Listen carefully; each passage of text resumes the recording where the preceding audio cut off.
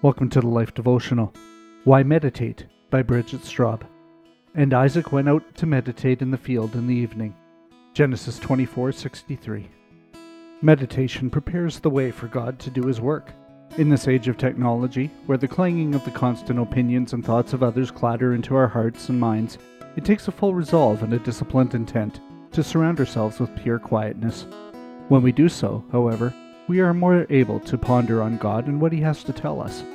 When Isaac was meditating in the field, he was preparing his heart and mind to receive what God had for him, a wife.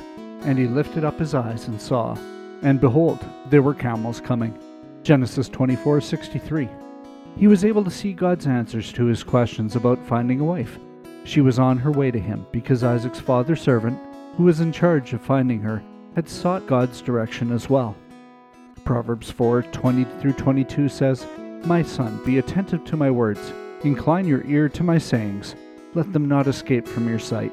Keep them within your heart, for they are life to those who find them, and healing to all their flesh." It's vital for our growth and in the healing of broken areas in our lives to take time throughout the day to quiet ourselves.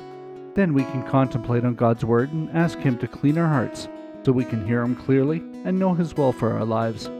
Then we can be prepared for what He has for us. A prayer for today. Heavenly Father, thank you for your words and that they bring life and healing.